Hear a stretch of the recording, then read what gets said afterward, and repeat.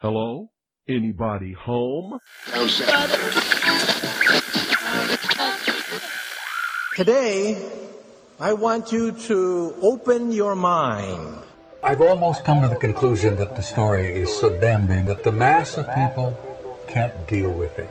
We are in process of developing a whole series of techniques to get people actually to love their servitude. We face a hostile ideology, global in scope, atheistic in character, ruthless in purpose, and insidious in method. For we are opposed around the world by a monolithic and ruthless conspiracy that relies primarily on covert means for expanding its sphere of influence. To change the minds and the attitudes and the beliefs of the people of the world, especially the United States, to bring about one world socialist totalitarian government. The potential for the disastrous rise of misplaced power exists and will persist. It has patterned itself after every dictator who has ever planted the gripping imprint of boot on the pages of history since the beginning of time. If you can get people to consent to the state of affairs in which they are living, then you have a much more easily controllable society than you would if you were relying wholly on clubs and firing squads and concentration camps. Tools of conquest do not necessarily come with bombs and explosions and fallout. There are weapons that are simply thoughts, attitudes, prejudices, to be found only in the minds of men. The military-industrial complex not only controls our government, but they control our culture. As you connect the dots between different people, organizations, places, religions, history, suddenly the picture starts to form. If you don't connect the dots, it's just a mass of what's all this about. The kingdom of God is within man, not one man nor a group of men, but in all men, in you. You, the people, have the power to make this life free and beautiful, to make this life a wonderful adventure. Someone born in the United States is not more special than someone born in Mexico. Someone who is white is not more special than someone who is black. They're just vehicles for the consciousness to experience. Brutes have risen to power, but they lie. They do not fulfill their promise. They never will. Dictators free themselves, but they enslave the people. War is peace. Freedom is slavery. Ignorance is strength. They do not want your children to be educated. They do not want you to think too much. It was learned that the aliens had men and were then manipulating masses of people through secret societies, witchcraft, magic, the occult, and religion. They reach into our children in music, television, books.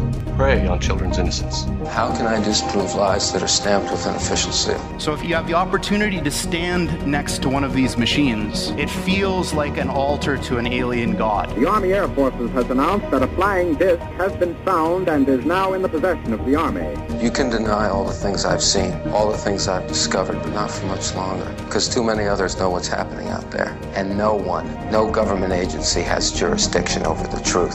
Any state, any entity, any ideology that fails to recognize the worth, the dignity, the rights of man, that state is obsolete. A case to be filed under M for Mankind in the Twilight Zone.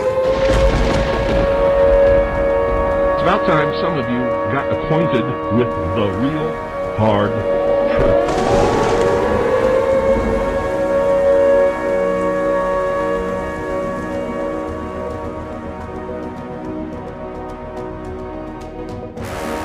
I'm Ryan Gable, your host, and you are listening to the Secret Teachings radio broadcast right here on The Fringe FM. TheFringe.fm is the network website. Our website, www.thesecretteachings.info.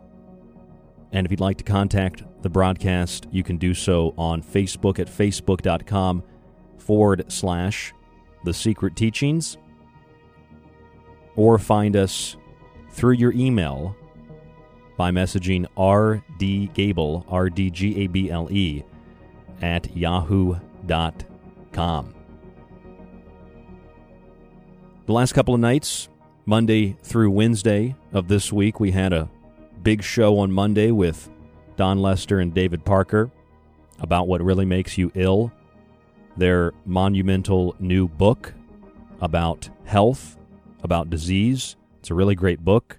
We've talked a little bit about it on the ensuing shows after Monday's broadcast. On Tuesday and Wednesday this week, did a solo show called Masters of Our Domain, I Have the Power. One of my favorite promos, I've got a edited image of He-Man, Masters of the Universe, holding up a fork rather than a sword. So we talked about health on Tuesday. And we talked about health again last night. It's kind of been like Shark Week here on The Secret Teachings, but we've been doing Health Week. We had Mike D on the show last night to talk about fat, sick, and poorly fed. Some people recognize that was a play on a documentary about juicing fat, sick, and nearly dead. So all week, we've had a lot of health-related subject matter, and tonight I'm not really sure what we're going to get into, but we do have another guest this evening. Charlie Robinson is with us. Some of you might know Charlie Robinson, especially those of you who listen to the Kev Baker Show on occasion. His book, The Octopus of Global Control, I was making the promo tonight, and I'm looking at the cover, the octopus on top of the earth, and I remember a conversation that I had at a conference a couple of years ago. I think it was back in like 2017, maybe 2017. And we're sitting around this this table. It was out in Joshua Tree, California. And I think it was like Brad Olson, Clyde Lewis, myself, and then a few other people were there. My friend Teresa, who's been on the show before. And we're sitting there talking, and Clyde and I got into this conversation about aliens. And we started talking about how, of all creatures, scientists, there was a study actually published on this in 2018. Scientists think, they suggest, they imply that of all the creatures on planet Earth, that it might actually be the octopus that is the most alien-like. Now, when that study was published in 2018, in the journal Progress in Biophysics and Molecular Biology, of course, it was very controversial, just like Charlie Robinson's book. It was controversial because a lot of people thought that the scientists were saying octopuses are from space, they're from somewhere else. But no, they were saying that it's like they're from somewhere else because they're so sophisticated, their nervous systems, their eyes, the ability to camouflage themselves. Some of you might have seen the videos. You can put like an octopus in a container and it unscrews the lid. I've seen videos of an octopus just crawling across the floor. It can open a door. Highly, highly, highly intelligent. So a lot of people thought, well, maybe that was implying that these members of the octopus family, they came from space. But no, the scientists were just saying that they were alien-like, just very, very sophisticated, very advanced, very intelligent. So I went back and I read that article today. And as I'm reading through it, again, this study published in Progress in Biophysics and Molecular Biology, I was reading about the octopus and how large their brains are and all these other things. And again, I was reminded of it because I knew Charlie was coming on the show tonight, and that's his book, The Octopus of Global Control. And the tentacles refer to the military, government, covert, physical, financial, media, spiritual, and scientific, the different aspects of this control system. And I find it interesting because an octopus is kind of very alien-like. And it feels like more and more, whether your background is a Christian, you could be a Muslim, you could come from Europe, you could come from South America. I talk to people from all over the world, and it seems like more and more, the only conclusion that people are able to come to is that those individuals in positions of power that represent the suction cups on the tentacles of this octopus, military, government, scientific, etc., that they are not necessarily alien in the sense that they're little green men inside of suits or reptilians with human skin, but that they are alien to the rest of us, at the very least, metaphorically speaking. Perhaps, though, they are possessed by something supernatural beyond this realm. It seems like more and more, Charlie Robinson, our guest tonight, it seems like more and more, Charlie, that we are only able to come to the conclusion that the people that are a part of this global system of control, that are part of the octopus, that they've got to be alien, at least metaphorically, maybe more than that. I don't know. Welcome to the show, Charlie Robinson, here on The Secret Teachings. How are you? I'm doing great. How are you doing? It's good to be back. Yeah, I'm doing excellent. I've just got all these things going through my head about the octopus and what it represents, and that's your work. Yeah, well, the cover art for the book actually comes from the National Reconnaissance Office, NROL-39, which is a spy satellite that they launched, and it had that logo on it. I changed up the colors on it to make it red, white, and blue, but it had a yellow octopus on it, and the text above it said, "Nothing is beyond our reach." And I thought, wow, you're just going to go ahead and spell it right out for us with that spy satellite that you're launching, aren't you? So I borrowed their image for that. I thought it was appropriate. And it's interesting because the octopus, and by no means was I, the originator of the concept of the octopus. One of the quotes that I use in my book is from John Francis Hyland, who was the mayor of New York City in 1922, and he talks about this octopus that has its tentacles in everything, and he says to move away from mere generalizations, I'm referring to the Rockefeller Standard Oil interest, and he described them as being the octopus. So the symbology's been around for a long, long time. Wasn't me. Danny Casolaro wrote a book called The Octopus, of course, but it's an interesting. I found it to be a great symbolic reference to these people. It's very smart. It has the ability to camouflage itself, change colors, change textures. It has a beak, a very dangerous beak that's hidden underneath it. You don't see it till the last second, and by that time it's too late. It's got a hold of you. It'll spray ink, as we all know. They're very fast, so it will stick around and fight if it needs to, or it will spray some ink and disappear and live to fight another day.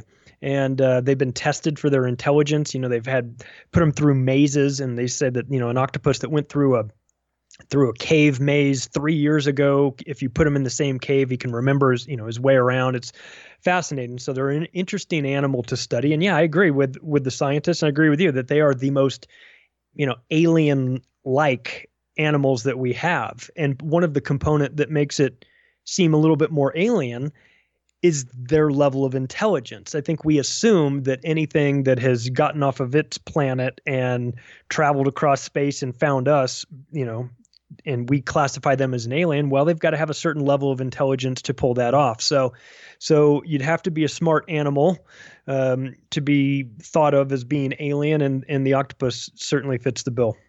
Yeah, it's a great analogy between what really controls the world from a centralized location. And, when you think about aliens, a lot of different ways we can think about that, of course. But in the sense of the little suction cups that I mentioned on the tentacles in military, government, etc., what do you think? Do you think that people are actually possessed, invasion of the body snatchers? I mean, this is strictly an opinion, of course, but I'm curious to know what you think, because for me, and I know a lot of people that otherwise maybe they were religious, they never thought of aliens or something like that, or interdimensional beings or spirits. A lot of people I know are starting to come to a similar conclusion, and that seems to be the only thing that they can all collectively conclude. This is not human, whatever's making the decisions. I've never had any experience with that myself, but some of the people that I respect have told stories about that.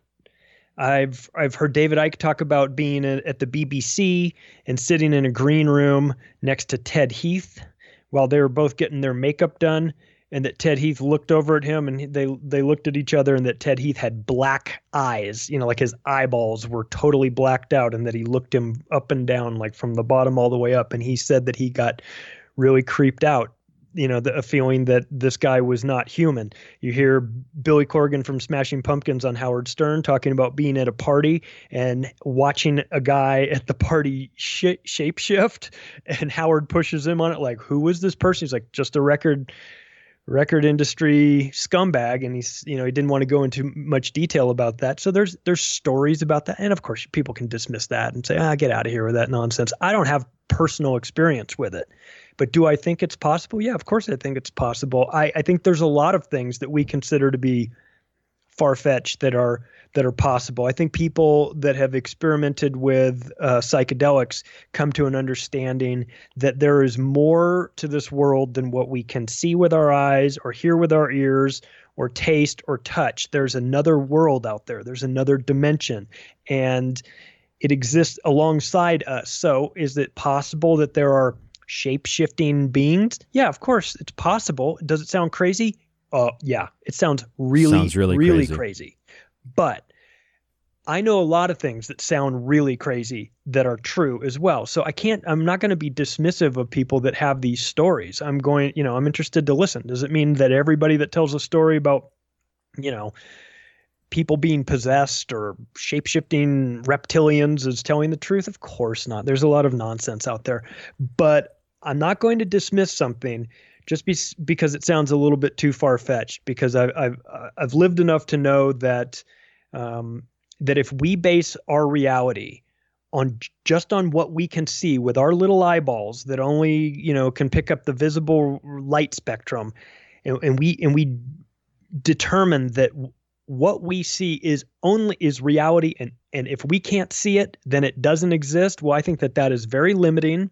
I think that does a disservice to the amazing nature of reality. I think that we don't have a grip on what is and isn't possible. Not to mention, we've got an active disinformation campaign and a ridicule campaign that has been laid on us by governments and churches and the media for, forever, really, to tell us that we're stupid or we're crazy or we're witches or we're whatever for believing in something that is not traditional, not mainstream, not not settled science, air quotes.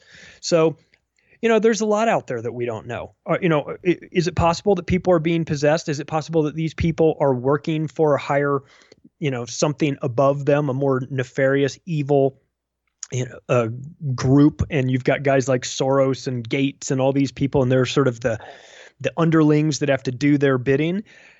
I mean, listen, we're getting closer and closer to me feeling that is not just possible, but more likely. And but once again, I have to just use the disclaimer. I've never seen anything I've never had experiences like this myself. But just because I haven't had the experiences myself does not mean that I'm going to be dismissive of other people that might have had that. Sure. Alien just means not from here. We talk about illegal alien. An asteroid is an alien. It's extraterrestrial. It's from somewhere else. And also, world leaders, people like the George Soros and the Bill Gates, we might consider them in some capacity to be alien because we think very differently than those people do. And that to us is alien. And people that lack emotion, people that are psychotic, Charlie, they're very unable to connect on a human emotional level. We consider that to be very alien.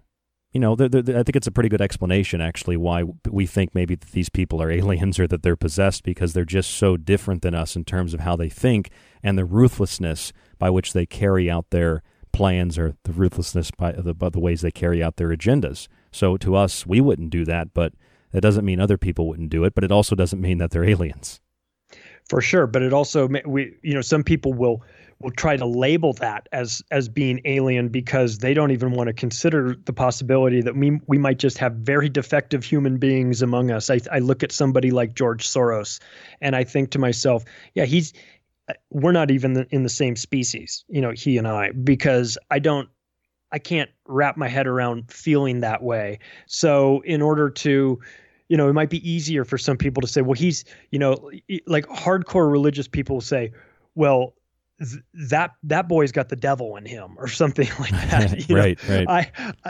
It could just be that the guy's a jerk. It could be as simple of an explanation as that.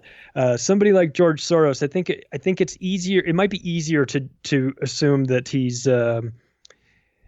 just a different species of critter on this planet, because to think of him as being human and putting him in the same category as us, it's like, I have nothing in common with somebody like that. I can't process waking up every day and going out and trying to use my money to oppress or suppress people, or to, actively try to start wars that I know will create chaos and kill millions and displace, even more. I can't wrap my head around that sort of mentality. So to me, that is an alien way of behaving. And right. Well, let me ask you this. We've got about 5 minutes until the first break. What have you been doing? What's Charlie Robinson been doing in the midst of everything that's been going on in the world? I know that when I've got guests lined up on the show, it seems to be what a lot of people want to talk about is what do people think about what's going on, lockdowns, quarantines, etc. Yeah. Just coincidentally, I started a podcast in January. I started working on the idea behind. Yeah.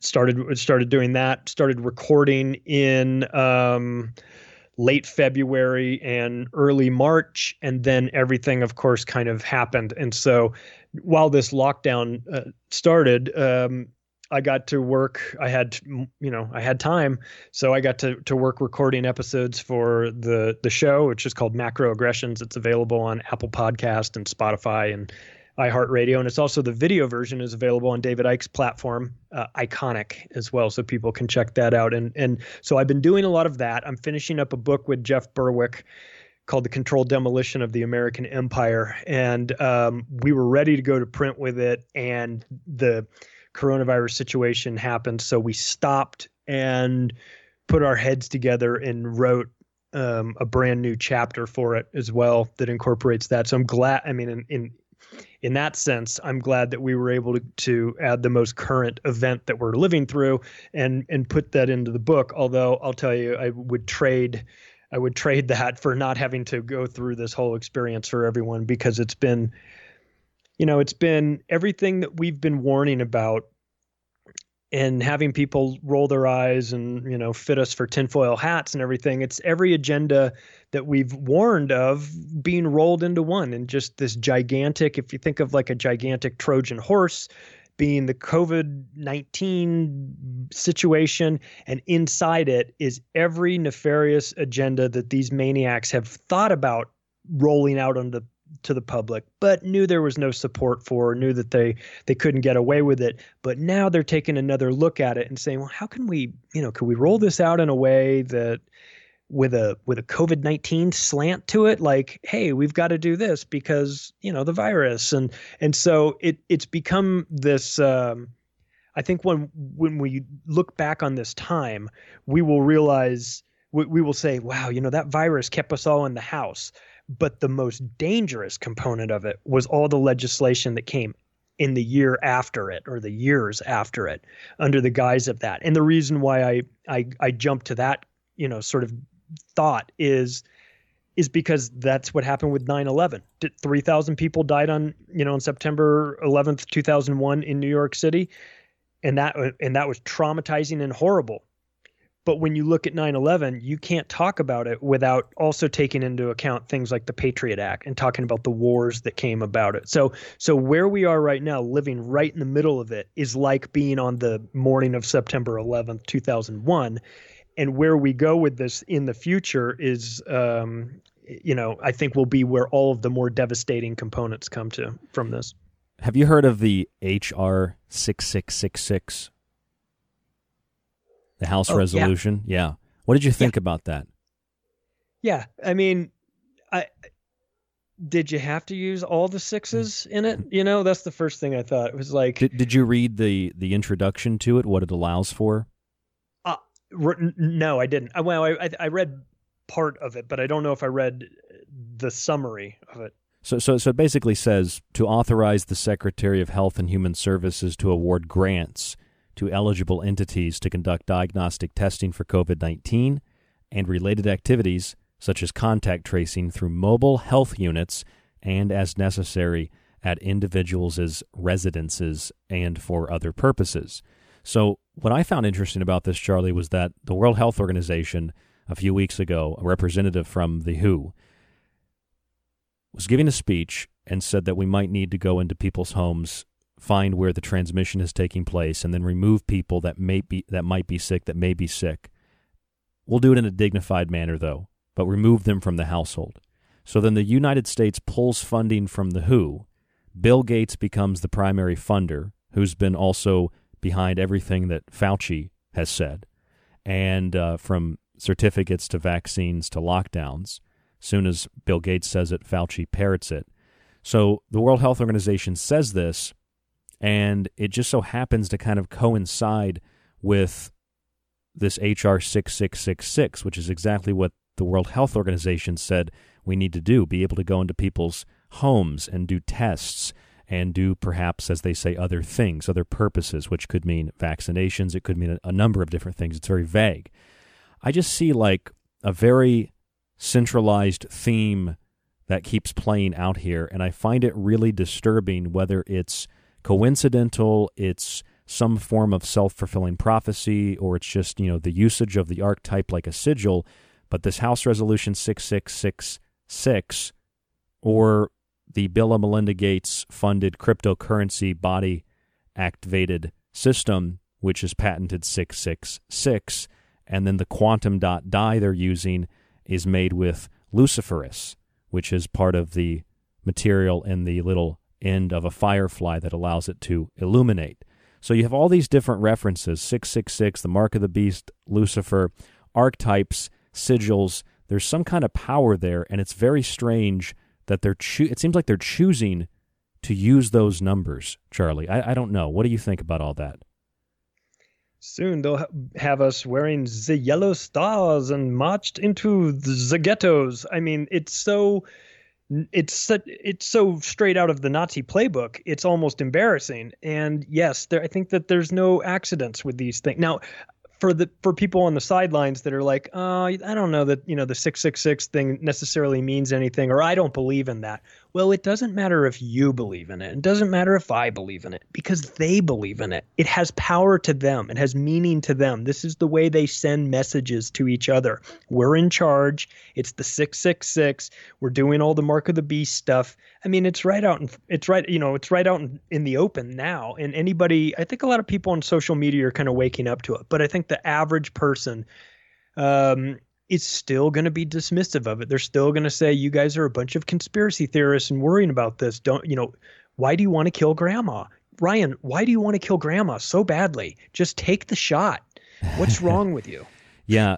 When I look at this, like the House bill, or I look at the cryptocurrency system, or any of the other things, the quantum dot dyes, the micro needle tattoos that they've funded, Bill and Melinda Gates, the foundation. Going back to 2014, they were financing the development of microchips that would be implanted in you, and it would sterilize you through the microchip.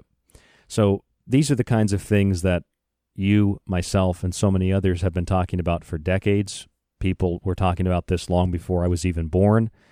And to see it all happening, and to speculate on what is coming based on the patterns of history and what has already happened, in a way, it's not an I told you so. It's almost it's a solemn, just kind of, I don't know, it's like I just accept it. Like, yeah, we knew this was going to happen.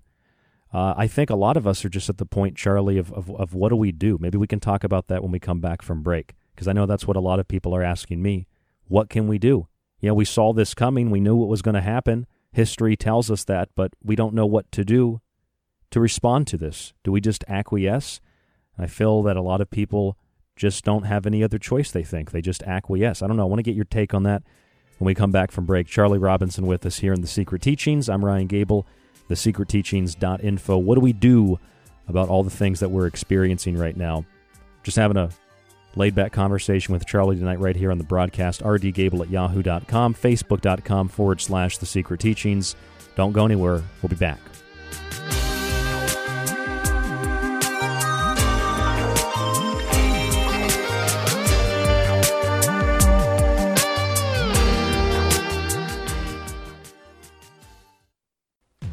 If you're looking for something to do while you're quarantined or locked down at home, check out www.thesecretteachings.info for our entire show archive. There you'll find every single broadcast after it airs, and you can download and stream every single one of those shows with great guests and timeless subjects. Right now, it's only $35 for a one-year subscription to the archive and a free copy of one of my books with free shipping in the United States. It supports The Secret Teachings The Fringe FM, and it supports you. You can also check out my 3 books independently: Occult Arcana, Food Philosophy, and The Technological Elixir. Read reviews and see the books at www.thesecretteachings.info. Whether you subscribe, purchase a book, or you simply listen to the show 5 nights a week, it's a great way to stay informed and to be entertained. Again, that's www.thesecretteachings.info, thesecretteachings.info, or find us on Facebook at facebook.com/The Secret Teachings, and shoot us an email at rdgable@yahoo.com.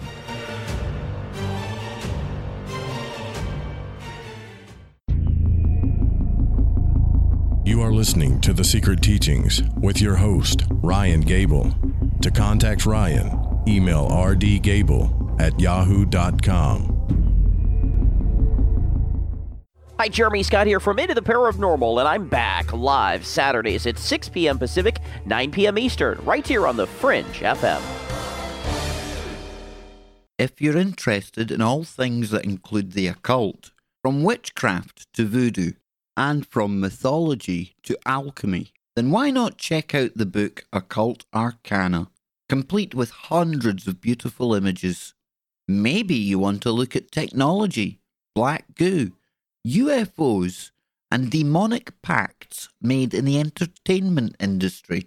Check out The Technological Elixir, Black Goo, Transhumanism, and Invoking AI. Or if that's not enough and you want a practical look at food, lifestyles, and ingredients, even those in your pet food, with free solutions to better health, then check out Food Philosophy. All 3 of these books are available in softcover or PDF at www.thesecretteachings.info. That's where you can read reviews, see pictures, and even order yours today. It not only supports The Secret Teachings and Fringe FM, but most importantly, it supports you. The truth is out there. There's something out here. And so are we. KTOK Digital Broadcasting, The Fringe FM. Gentlemen, thank you so much for the great work that you guys are doing. Phenomenal show, for phenomenal interview, phenomenal questions. And I'd be willing to come back at any time and explore other topics for discussion. So thank you for having me on today. Hi, everyone. This is Mark Passio from whatonearthishappening.com, and you're listening to The Secret Teachings with Ryan Gable.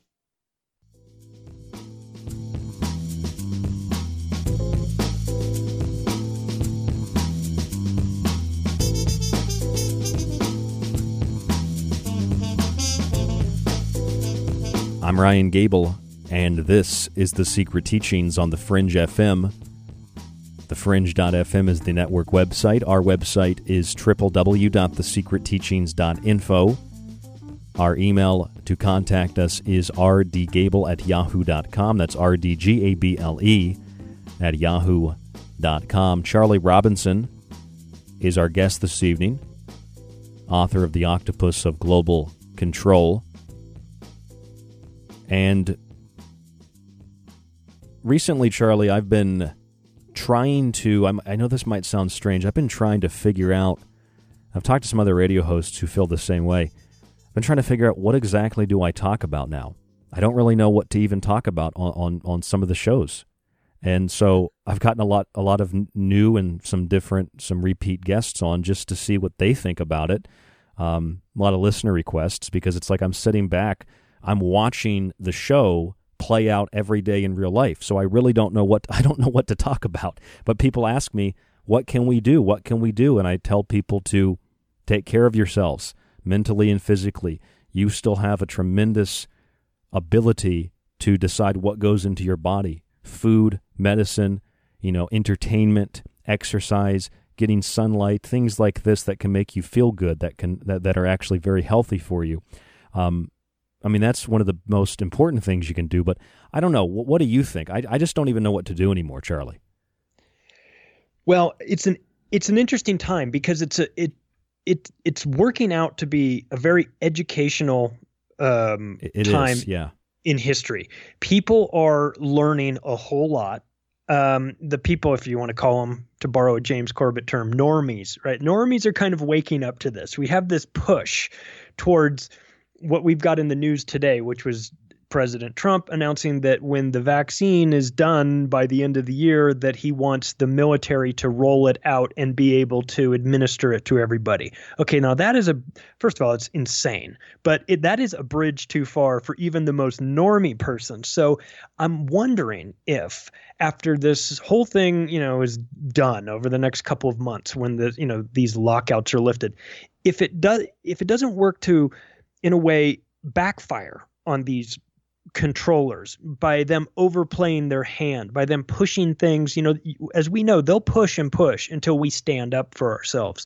And we're in America, we're really good at a lot of things, but protesting, not one of them. We've never been very good about, and especially lately, we just don't really, we're starting to see some of them spring up here and there, and that's promising, but I'm talking yellow vest. They did it for a year, and every single weekend there were more and more people. I'm wondering if after we come out of this, that maybe they stir up a hornet's nest of citizens that were just mindlessly going through their lives, not paying much attention, turning on the mainstream media and thinking they're getting information. If after all of this, it doesn't wake up a new generation of people to the lies of the corporate media and the governments and big pharma, then I don't know what will. So this is a very pivotal time for us. I feel like we're at a crossroads. It's like, okay, are we going to just bend over and take it? Or are we going to stand up for ourselves and say, no. We vastly outnumber these maniacs. Their plans are subjective to us. If we decide that we're going to participate, then they win. If we all collectively stand up and say, we're not doing this, then they lose. It's really as simple as that. So are we going to do it?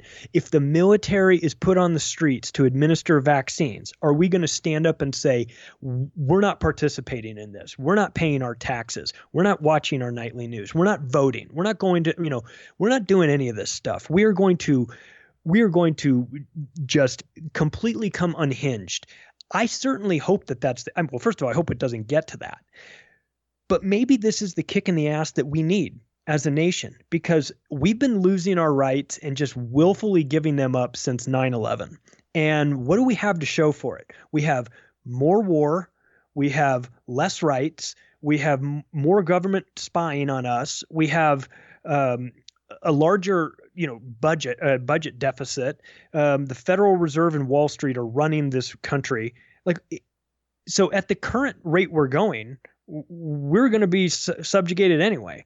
So maybe what this virus did is it just ramped it all up and put it right in front of our face. So is it like, for those of us who have been hosting radio shows and writing books, and for all of you who have been talking to your friends and family and spreading information of this sorts for years, is it kind of like now we get a break and then everybody else gets to learn? It's their turn to learn. Is it kind of what it feels like a little bit?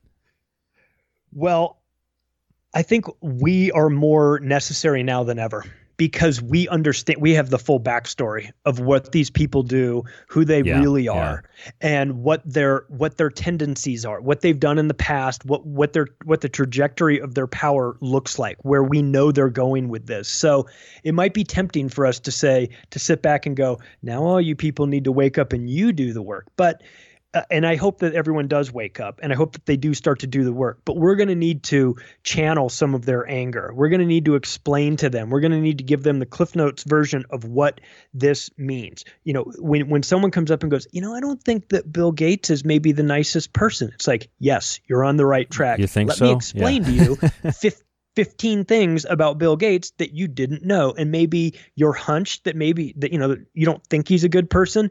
Let me explain why you're on the right track. Let me get you nice and pissed off so that you're going to go do something about it. So this awakening, if there's no focus behind it, then it's just an awakening of, it's just a bunch of people getting angry. But if we channel it, guys like you that have radio shows, or where I have a podcast or write books, you've got a bunch of the people that you have on your show that are doing so, we're actually more necessary now than we ever have been, because if everyone wakes up but they don't know what to do, then I don't think that that'll be as effective. But now, if we can channel that, if we can educate people, if we can say, listen, I got interviewed for this documentary that's coming out through Iconic called Prime for Panic, Lockdown 2020. And one of the things I said in it is that, we have got to do a better job as the general public of digging into the background of these people that magically show up during crises and are presented to us as saviors. Fauci, Gates, World Health Organization, these organizations that just come onto the stage out of nowhere and start saying, this is how it's going to be. We're going to save you. We're going to do X, Y, and Z. If we don't dig into their background and find out who they are and what they've done, and we just allow them to step to the forefront and lead us, then we're going to get what we deserve. And we're going to get led right off a cliff because we don't know who they are. We're making an assumption that because we turn on CNN and we see these guys at the White House talking to the people, that they must be good guys, or they must be the world leader in this specific topic. Yeah, viruses. But who are these people? Yeah, who's Bill Gates? Where's his medical degree, Charlie? He must have misplaced it. He could but just I buy certainly one. see the video of him doing the polio vaccine drops, the liquid drops into the mouths of the girls in Kenya. I see that. Where's his medical license for that? As he's paralyzing or sterilizing all of these kids. So when people go, well, the World Health Organization told us we got to wear a mask. Do you know who the World Health Organization even is? Do you know what they do? Do you know who they're tied to? Do you know what their ultimate goal is? Yeah, that's a global governmental body. We are a sovereign nation. We don't answer to the World Health Organization. Oh. As a government or a people. Yeah, we shouldn't. As a government, as a state, or as an individual. That's astounding to me. It's like sovereign, not even sovereign, just like local government, state government, federal government, the sovereignty of a nation, all of that we just assume is overridden because an organization is called World Health. Mm-hmm. The World Health Organization. They must know what they're talking about. Maybe they do, maybe they don't, but we're not subject to the World Health Organization. Well, it's a subset of the United Nations, and they're just uniting nations together. Like you would, it's harmless. If you were creating a one world government. Yeah, totally harmless. It's like building. You ever watch those documentaries or something where they build like an underground tunnel, underwater tunnel system, and they got to put it together in pieces, and you have certain sections that in case there's a flood, it locks off so that the whole tunnel doesn't flood. That's kind of what like individual nations are. If you have no borders whatsoever, then whatever the final dictate is what everybody has to abide by. You have individual nations to preserve culture. You have individual nations to preserve various forms of government. Individual nations to preserve some estimate of the rule of law. Because if you don't have any borders and you have a World Health Organization, you have a world government with all the different tentacles, the World Bank, a world court, etc., etc., etc., there is nowhere to go where you can just leave and go somewhere else where they have a different government. The government is the same all around the world. And it's been slowly moving that way for a very long time. I don't think it's necessarily a result of some sinister conspiracy, some malicious conspiracy per se, like some giant conspiracy. I see it as well as some part of a natural cycle. You have the rise of authoritarianism, and then you have the collapse of authoritarianism. I think it takes place in a cycle, and at this point in time, around the world, and especially in the United States, because a lot of this stuff, lockdowns, etc., it's not happening in every country.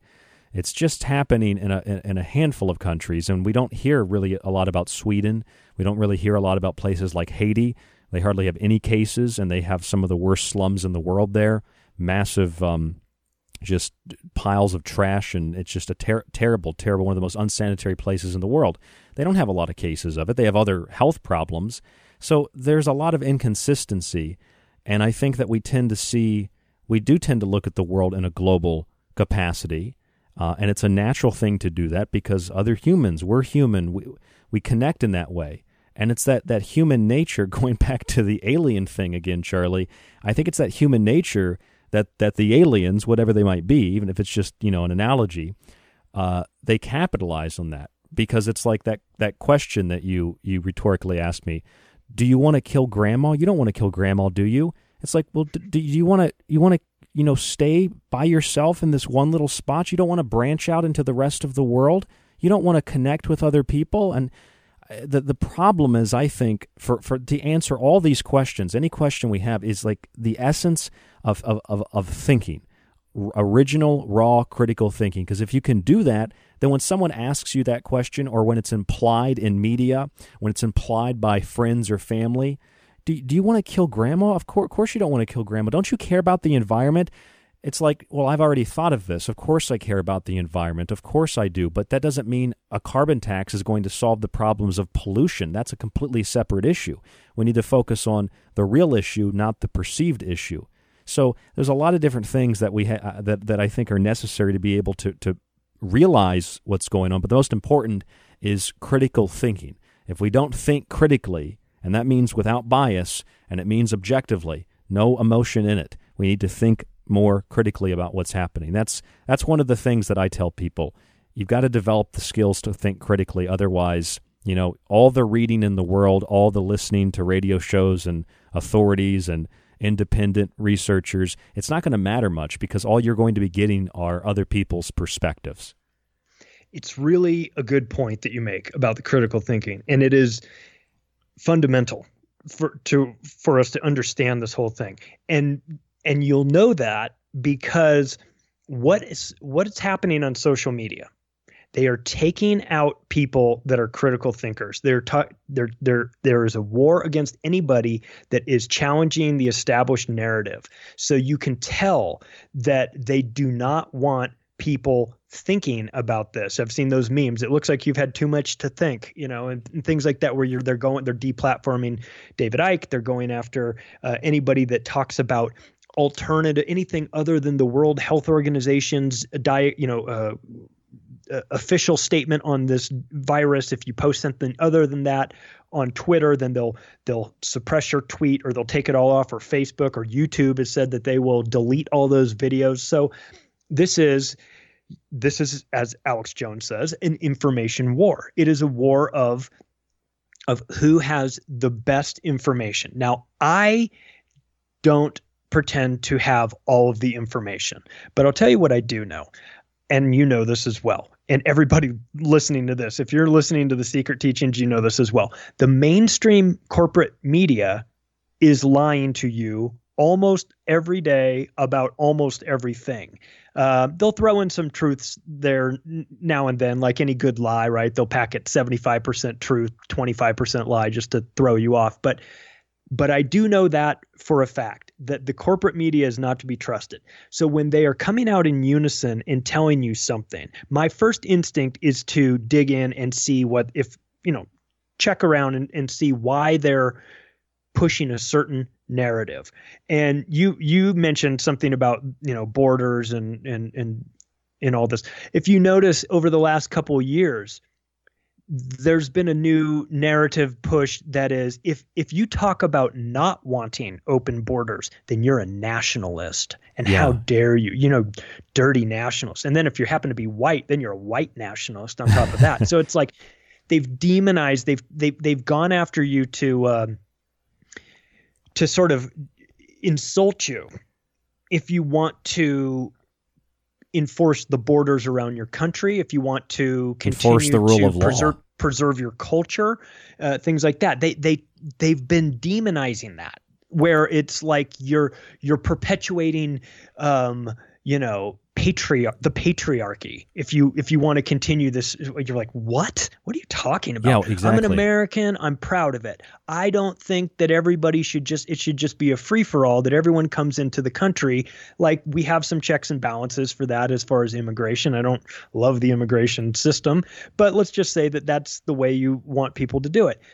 So am I now you're a Nazi for that? I mean, it's crazy. So we've watched the social engineers get involved here through corporate media, through social engineering programs on social media, and it's this battle. It's like a battle for your mind. What are you going to believe? Are you going to believe the fear? See, they want you to be fearful, because when you're fearful, a couple things happen. First of all, you make poor decisions because your brain waves are just, you shut off all of the other options for your brain, and you're really just focusing on survival. And that's great if you're in a situation where you absolutely need to survive, or it's life or death. But if you're trying to get to the big picture of this whole thing, that is a really bad place to make decisions from, because you're limiting yourself. So they don't want you to be anything other than operating from a place of fear. So the fear gets ramped up if it starts to go down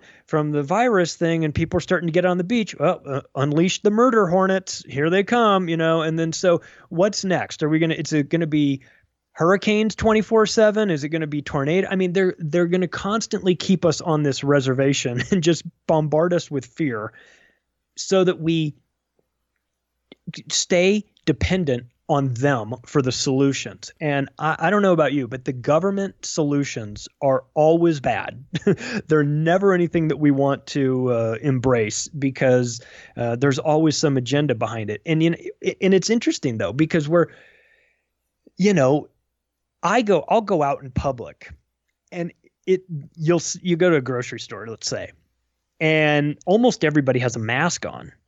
But I'm not wearing a mask, and I know I'm getting dirty looks, and I'll see somebody else who's not wearing a mask, and it's like this little nod to one another, like, I know, hey, what's up? It's like we kind of feel like we have this connection, sort of like, I'm not falling for this nonsense.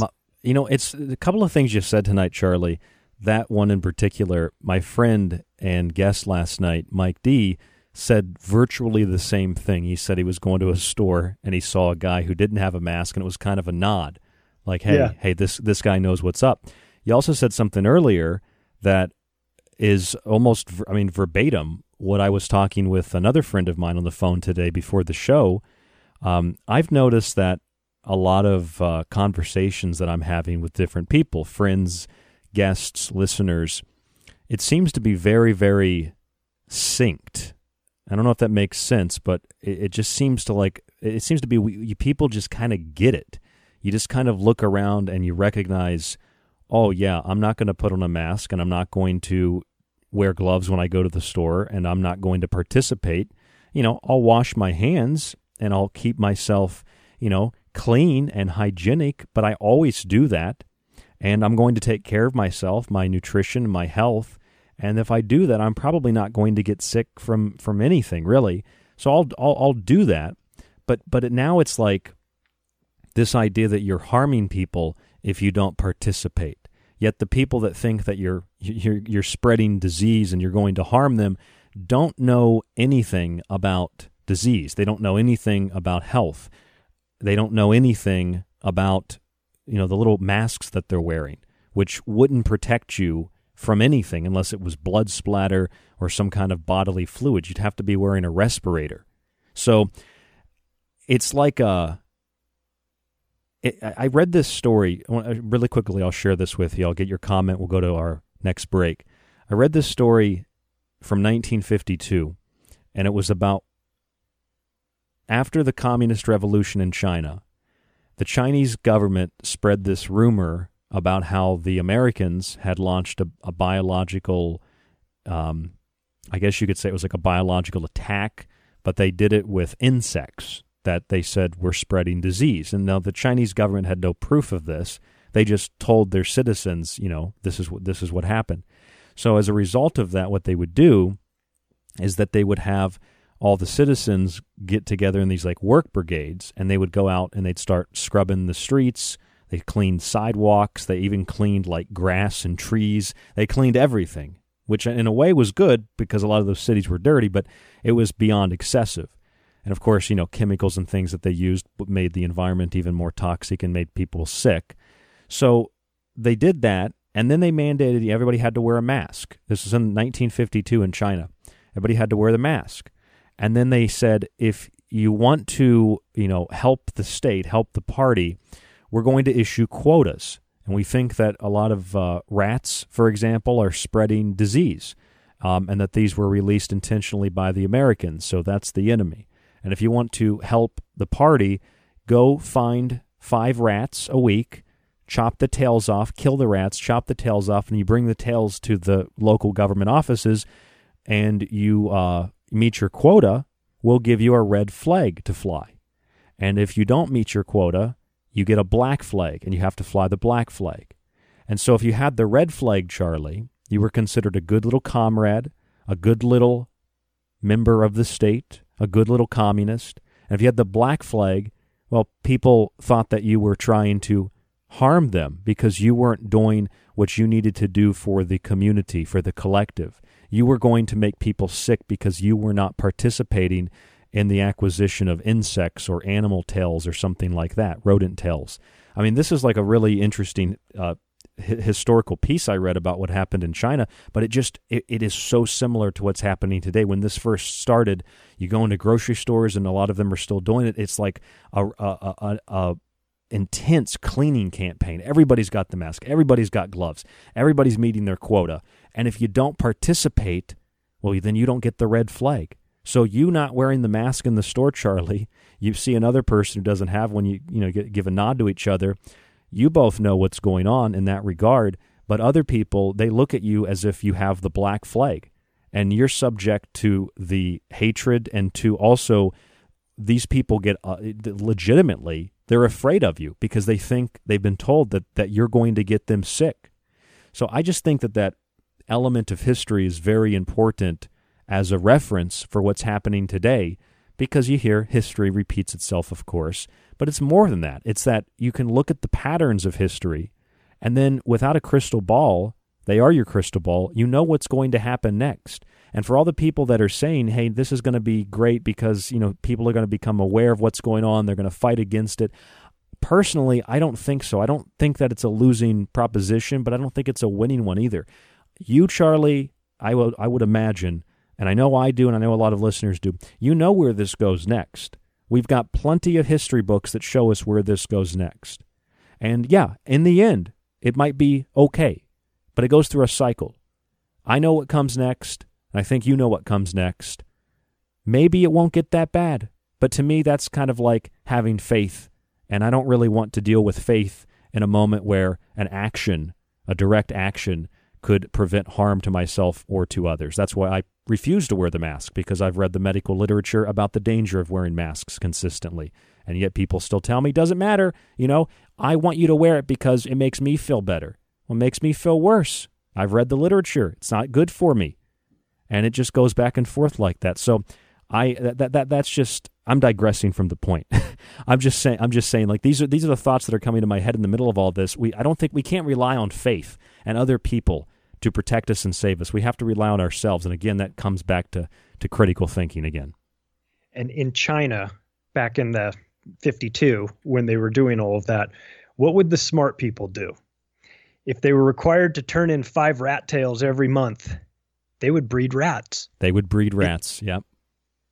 They would get smart and game the system like we all would in situations like that. So this authoritarian crackdown on medical, wearing the masks and the scarlet letters, if you think about it, it's actually kind of genius, because the best way to police everyone when you're, say, the government with a limited military and a limited National Guard, the best way is to get people to police each other. To grow a nation of Karens, a nation of people spying on each other, of social shaming of one another. And it's like a struggle. It's like a struggle session. That's what they used to do in China. They would shame people in struggle sessions. They'd have events where people would come and they would throw things, they'd spit, they'd curse, they'd scream, they'd yell, and the person who was in the center of that quote-unquote struggle session would have to sit there, listen to it, take it, and then they would have to write apology letters, and they'd have to verbally apologize for hours and hours and hours and hours and hours for being bad, for doing one thing that the community didn't like. That's exactly what we're experiencing today, this group, collective, herd mentality that dictates what the individual does. Yeah, it's it's for the safety of the community. It's herd immunity. It's all of these things. You're putting us at risk. It's genius to get people fighting against one another, but it is, I'm sorry, but, and this may sound a bit arrogant, but I feel like I know a little bit more than the herd does about this stuff. And I'm not willing to just fall in line and follow them, because they will they'll march us into, this is the mentality that marches you right into getting on the trains, getting on the trucks that take you to the trains, that take you to the camps. And, it's for your own good. It's for your own safety. It's for the betterment of the community. What are you trying to destroy Germany? Are you trying, all of these things?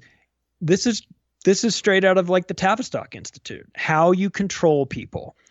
Psychological warfare on us. It's not even so much about the disease anymore. It's mutated past that. They say the disease will mutate. Oh, it's mutated, all right. It's become a sociological experiment on all of these countries, in a litmus test to see how gullible and how willing we are to sacrifice our rights, our common sense, our sense of self, all of this in the name of the collective. In the name of the safety and security. I'm not willing to do it. I know where this leads. You know where this leads. And people are all, they're sitting on the train going, how did I get myself in this situation? I can't believe this is happening to me. I can't believe I can't believe I didn't see the signs. Well, listen, we've watched enough documentaries. We see where this goes. If you think your government is somehow going to pass on an opportunity to eliminate many of us, you're out of your mind. You don't understand your history. They do it all the time. The government is the number one leading cause of death, for in the world. They slaughter their own people all the time. And if you don't think that the United States, through their military and media components, can whip up 330 million people into a frenzy and get them hunting down anti-vaxxers as being the problem for all of it, then I'm sorry, I don't know what to tell you. This is exactly where it's going. We think we got problems now with this virus.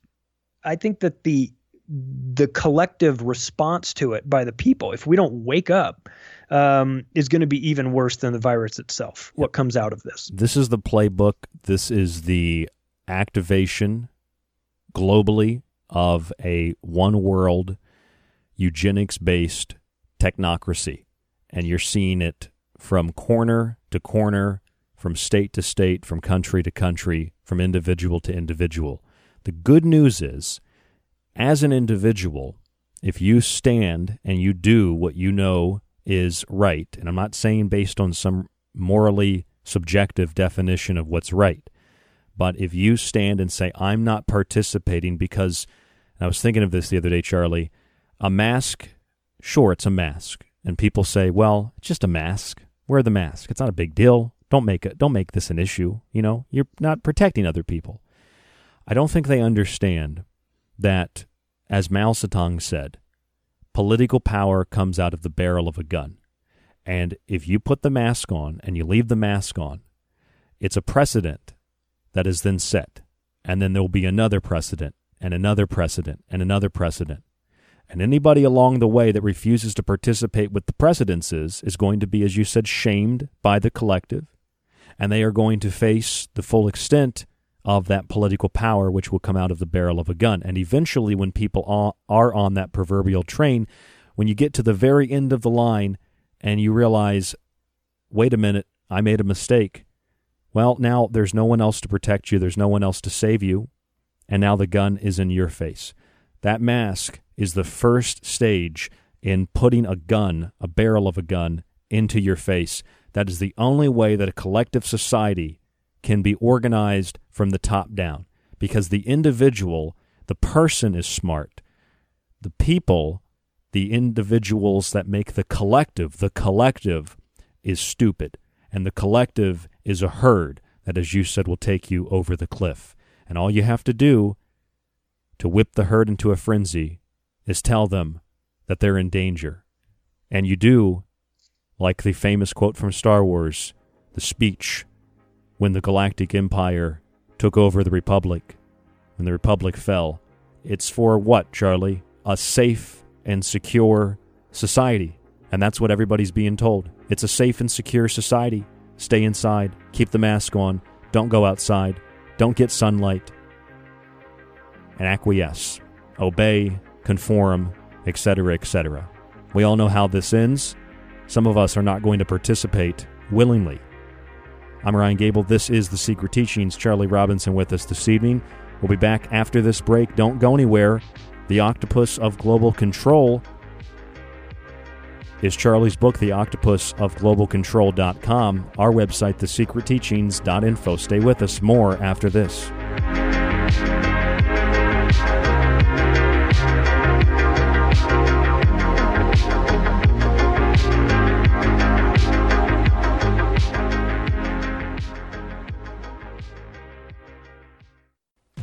If you're looking for something to do while you're quarantined or locked down at home, check out www.thesecretteachings.info for our entire show archive.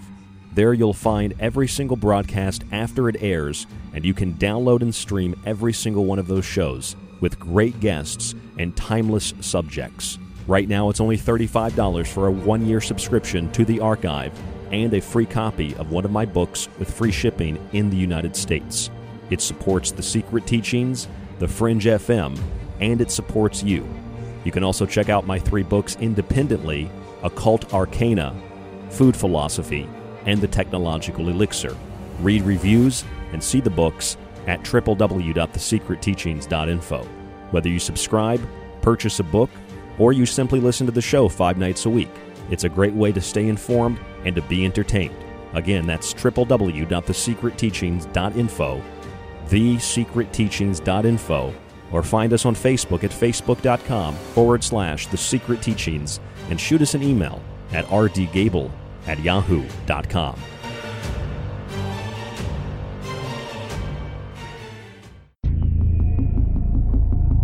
You are listening to The Secret Teachings with your host, Ryan Gable. To contact Ryan, email rdgable@yahoo.com. Alex Exum. Hi, I'm Alex Exum, and you're listening to KTLK, The Fringe FM. If you're interested in all things that include the occult, from witchcraft to voodoo, mythology to alchemy, check out Ryan Gable's book, Occult Arcana, with hundreds of beautiful images. If you want to look at technology, black goo, UFOs, and demonic pacts made in the entertainment industry, check out The Technological Elixir, black goo, transhumanism, and invoking AI.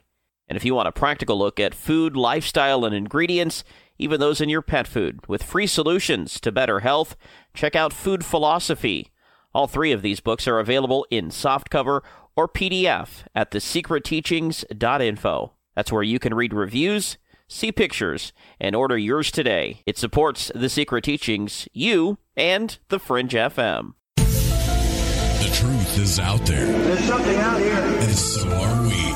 KTLK Digital Broadcasting, The Fringe FM. Hi, it's David Childress from Ancient Aliens, and you're listening to The Secret Teachings. Hey guys, it's Giorgio Tsoukalos from Ancient Aliens, and you're listening to The Secret Teachings with Ryan Gable.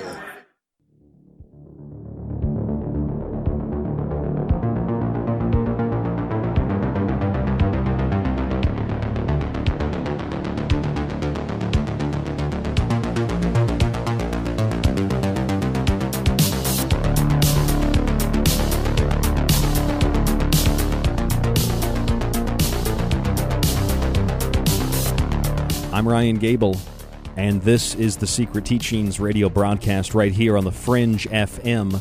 TheFringe.fm is the network website. Our website, www.thesecretteachings.info. If you'd like to contact us, rdgable@yahoo.com. That's rdgable @yahoo.com. Facebook.com/The Secret Teachings. Charlie Robinson is our guest this evening. The Octopus of Global Control.com. The book, The Octopus of Global Control. Charlie Robinson with us this evening. And Charlie, I was thinking back to the days of when I did college radio, and I didn't really know a lot about politics or, political preferences per se. And I would talk about things like, let's say George Bush. And I'd make fun of George Bush, and I would talk about things that were in the news, even after his presidency. And people in the community liked it. They laughed at it. They thought it was funny. They enjoyed it. But then when I would talk about Obama, because I saw similar corrupt elements of Obama, and I would do shows where I would talk about that, topical things, I realized people got really angry. And I was really naive, Charlie. I didn't understand why. I was like, why are you getting angry? I thought you were anti-corruption. I thought you wanted some honesty. I thought you wanted something to actually change.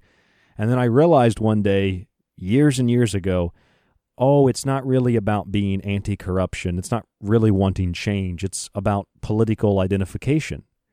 And it's about whether or not your side is winning or your side is losing and what you're willing to do about it. So I want to ask you this, Charlie.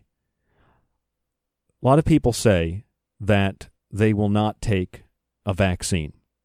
A lot of people say that they will not participate in the rollout of this global medical authoritarian technocracy.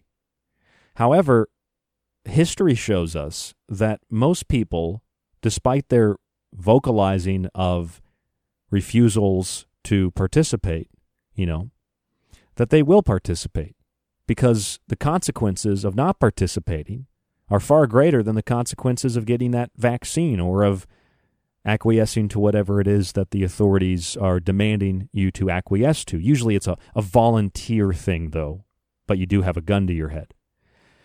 For me, though, when I say I'm not acquiescing, period. I'm not wearing a mask. I'm not getting a vaccine. Now, I'm going to say something that might make some people uncomfortable. I am full throttle, 100%, not going to participate, meaning that I might end up in jail or I might have a bullet put in my head. That's how I choose to deal with it, because I will not back down or stand down. I know most people, because of the consequences, family, friends, they will inevitably back down. Where do you stand on that, Charlie? I'm not saying to tell me exactly what you would do in a particular situation, but how do you feel about this? How do you feel about the law of consequences and how we are willing to fight when it's easy, but when it actually comes time to doing it, it's like we're willing to go to practice, but we don't want to play the game. I'm on your team on this one, and I agree with you. It may rub some people the wrong way. I'm not participating in this. You guys can have your masks, and you guys can do your vaccines, and you can do all that stuff. I understand what's going on here, and that actually might, that might work in my disadvantage, because a lot of this, once you wake up to this insanity, you can never go back to sleep to it, and you sometimes kind of wish you could. It would certainly make life a whole lot easier. There's no respect for someone that wants to go back to sleep. But I mean, I get it. From time to time, it'd just be easier to forget about all this stuff. But if you're going to roll out this mandatory vaccination program, which is where this is going, we just have to look, a couple steps ahead. You're going to have to do it at the barrel of a gun for a lot of people. Now, certainly, I think a large segment of the population will go along to get along. They're people that consider themselves to be good people. They will convince themselves, or they will see it as them doing their part to make sure that they're not that they can't get sick because they don't want to spread it to other people. A very noble approach. I understand, like that they're more concerned about others than they are themselves. I respect that in terms of, putting others ahead of yourself. That is a noble way to behave. But you've got to know that there's more to this story than that. And you're walking into a trap if you do this. Now, I've had these conversations with people with regard to just vaccines in general. And one of the parallels I make to people, I find that this sets it in a context that really kind of makes a whole lot of sense. I would never allow my daughter, let's just say I had a son. I would never allow my son to go on a camping trip with a Catholic priest. And part of the reason why I wouldn't do that is because I know the reputation of the Catholic Church of having deep ties to pedophilia, and these priests in particular. Or even Boy Scouts, for that matter, right? Right, exactly. So so if I ask someone, would you let your son go on a camping trip with a Catholic priest overnight for a weekend? The answer is absolutely not. Well, why is that? Well, because I know that they have a big problem with pedophilia, and they've paid out billions of dollars to settle claims against priests that have done that. So we know that. But what people don't realize is that the vaccine industry has paid out more money than the Catholic Church to settle claims for their product screwing up kids for the rest of their lives. $4.2 billion they've paid out, which is more than the Catholic Church has paid out. And people don't know that. They're under the assumption that vaccine equals magical immunity and protection from everything with no downside, no possible side effects. There's nothing but, if you're somebody that's not vaccinating your kids, either you're stupid or you're one of those people that's like, I'm just going to put it in God's hands and hope for the best, or one of these things. And that is not the anti-vax community. I'm sure there's a segment of it that thinks like that. But the vast majority of the anti-vax community are not anti-science. They're pro-science.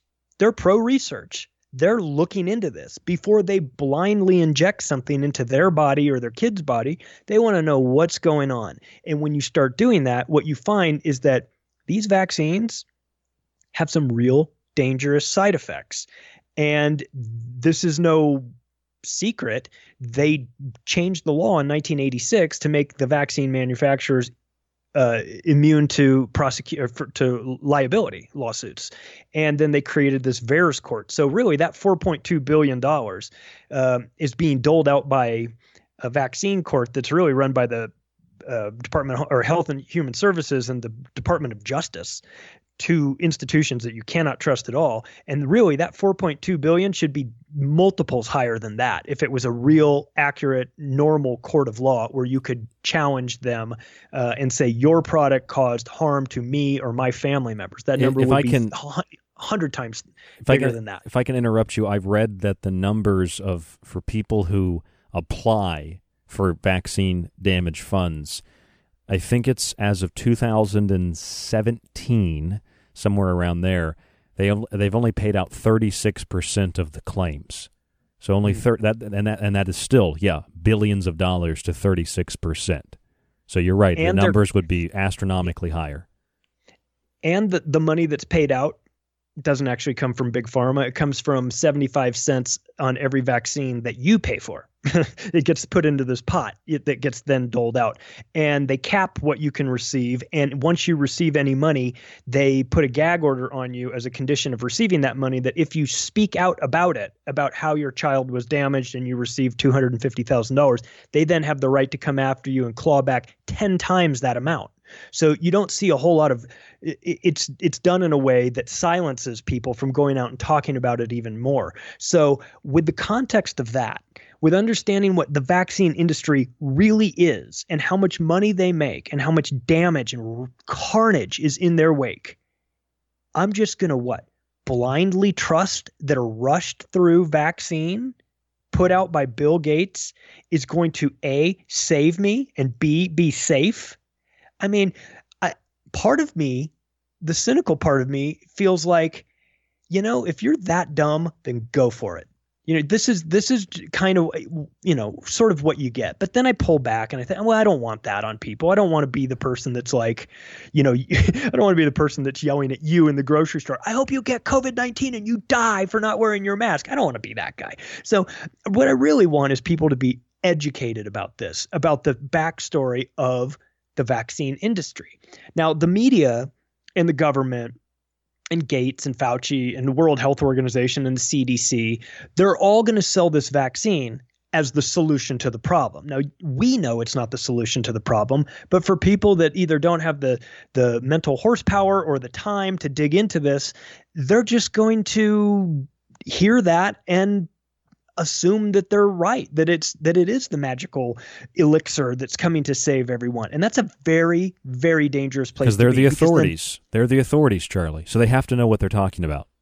It's that assumption. Yeah, you would assume that. We grow up our whole life having to listen to authority figures, the cops, your teacher, your boss, all these people. They tell you what to do. They're above you. They know how it works. You listen to them. This is how you navigate society and life. You listen to the authority figures. They keep you on this track.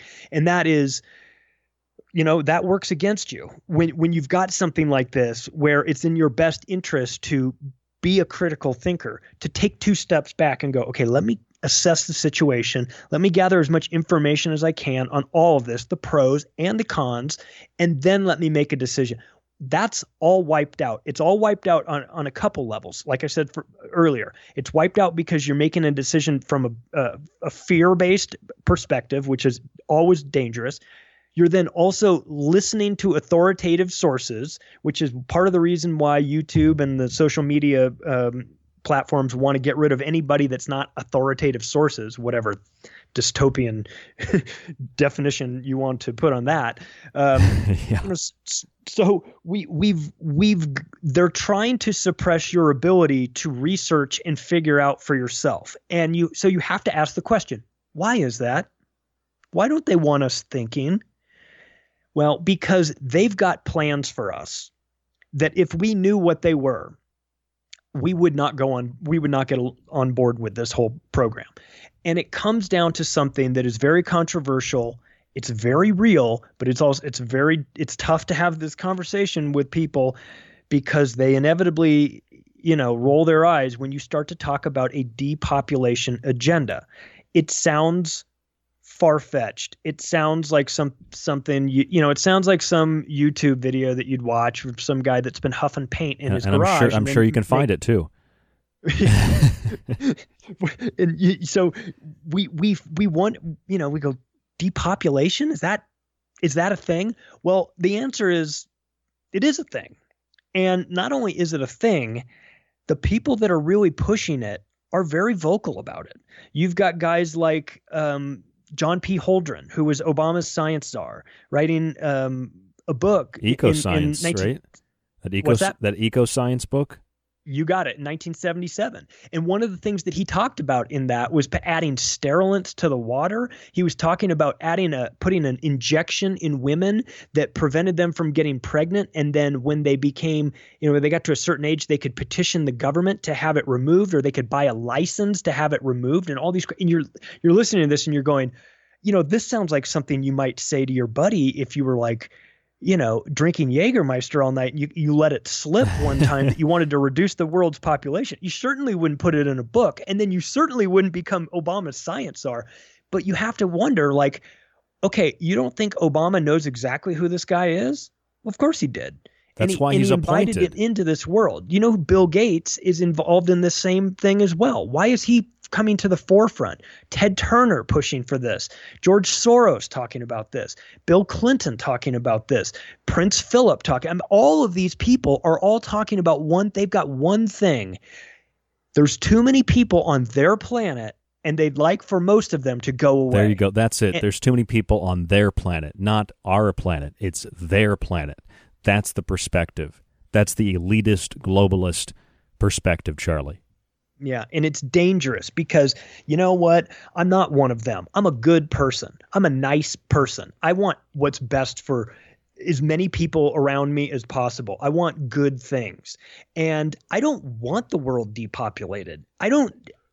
Listen, I've never been to India. I've been to China, but I look at India and I see aspects of their society where there's a lot of people and there's a lot of poverty, and it's, and there's slums, and they're living on $2 a day. And I have empathy for those people. I don't want them dead.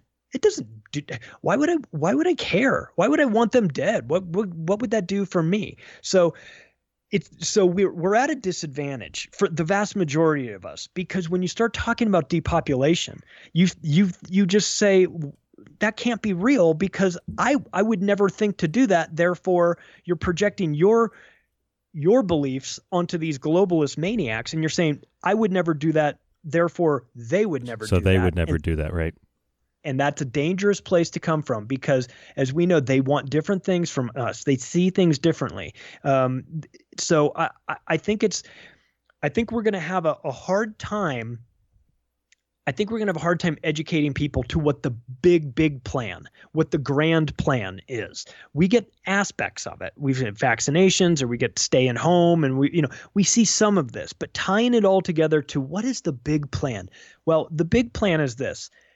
The people that are running this planet would prefer that there weren't as many of us here, and they can do that a number of ways. They can outright kill us, which they don't have a problem doing.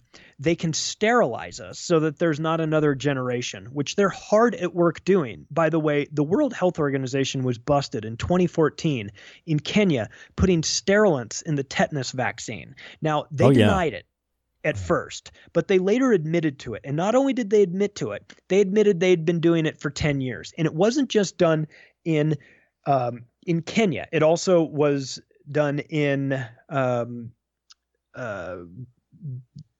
were the I've got a list of it here. Let me find it here for you. All right. There's a variety of countries that you go, well, they were sterilizing women.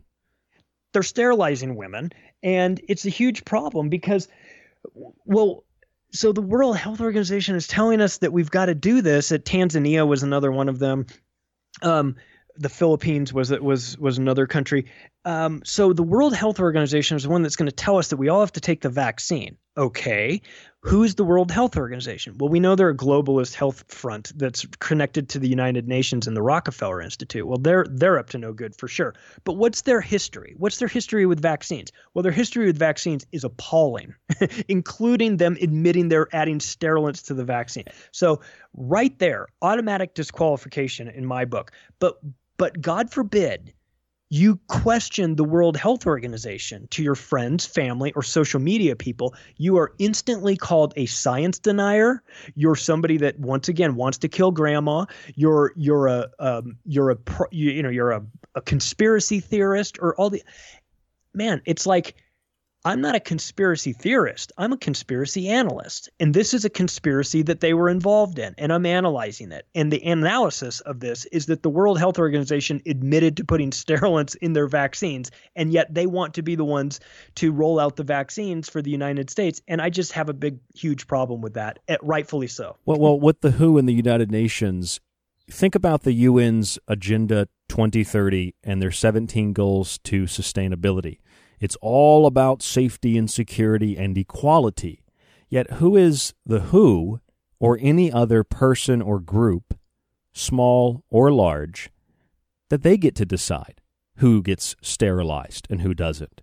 That doesn't sound very equitable to me. That sounds like the very opposite of equitable. That sounds like people in positions of power deciding who lives and who dies based on the perception of health, freedom, and making sure that you live in a more equal society. It's a total inversion of reality, Charlie. We're going to keep this conversation going after this last break, very short break. We'll be right back with Charlie Robinson right here on The Secret Teachings. Something to think about on break is that a lot of us, what we think is that even if there is a depopulation plan, even if there are eugenicists who are operating in plain view, it won't be me who dies. I don't have to worry about anything. We all think that. It won't be me. That won't happen to me. This could never happen. It won't happen to me. It can happen to you. It is happening to us. Even as a byproduct of negligence, even as a byproduct of ignorance, chemicals in water, toxins in the environment, just from simple pollution, cause enough harm to us. And we don't even think about those kinds of things. We're more focused on climate change rather than pollution. We're more focused on viruses rather than nutrition. This is a perception that needs to change if any lasting change is going to be enacted. I'm Ryan Gable. This is The Secret Teachings. More after this with Charlie Robinson.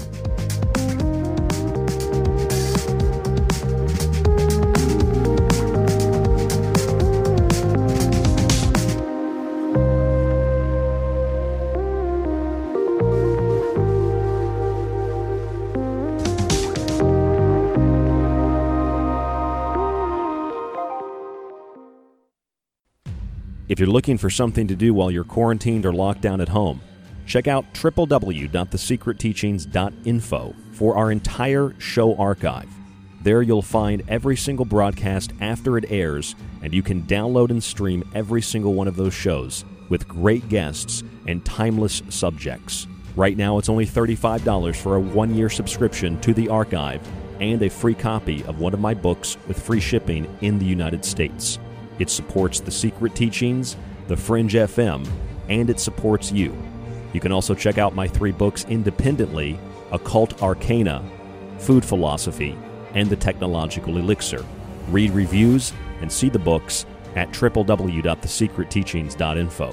Whether you subscribe, purchase a book, or you simply listen to the show 5 nights a week, it's a great way to stay informed and to be entertained. Again, that's www.thesecretteachings.info, thesecretteachings.info, or find us on Facebook at facebook.com/The Secret Teachings, and shoot us an email at rdgable@yahoo.com.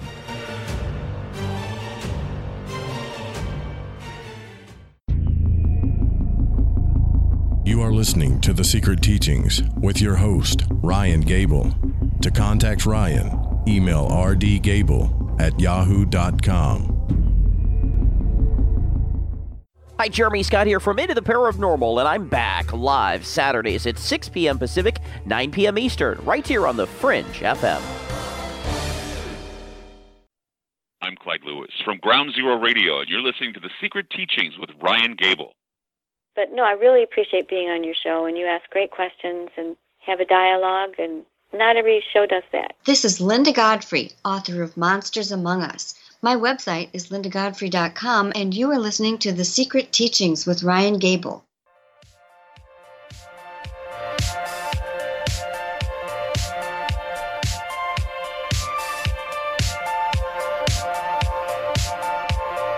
I'm Ryan Gable, and you're listening to The Secret Teachings right here on the Fringe FM.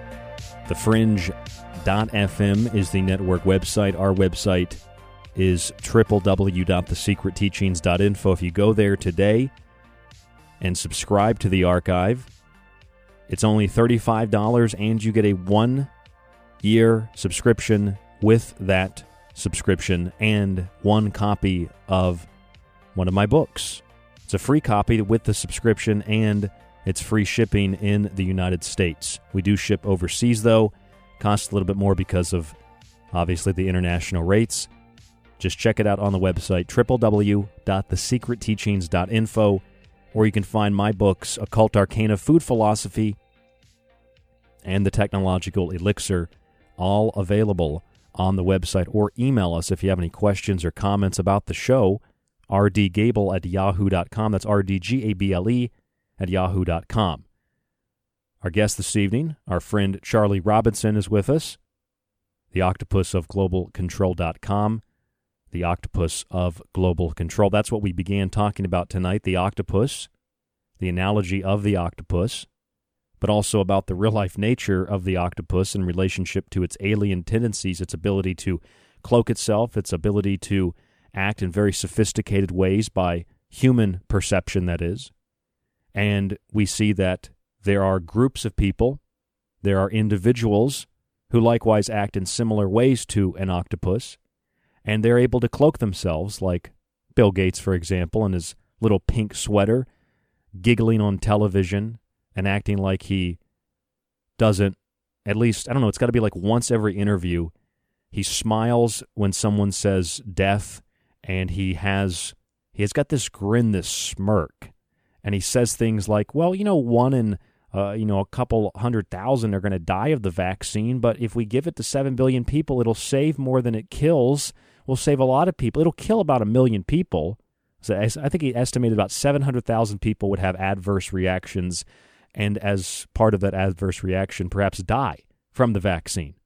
And yet, no, it's a perfectly acceptable side effect to protecting the rest of the world. It's really disgusting that anybody supports this individual, that anybody supports that agenda. And a lot of it just comes from ignorance. A lot of it comes from the thought that it won't be me. I won't be the one that dies.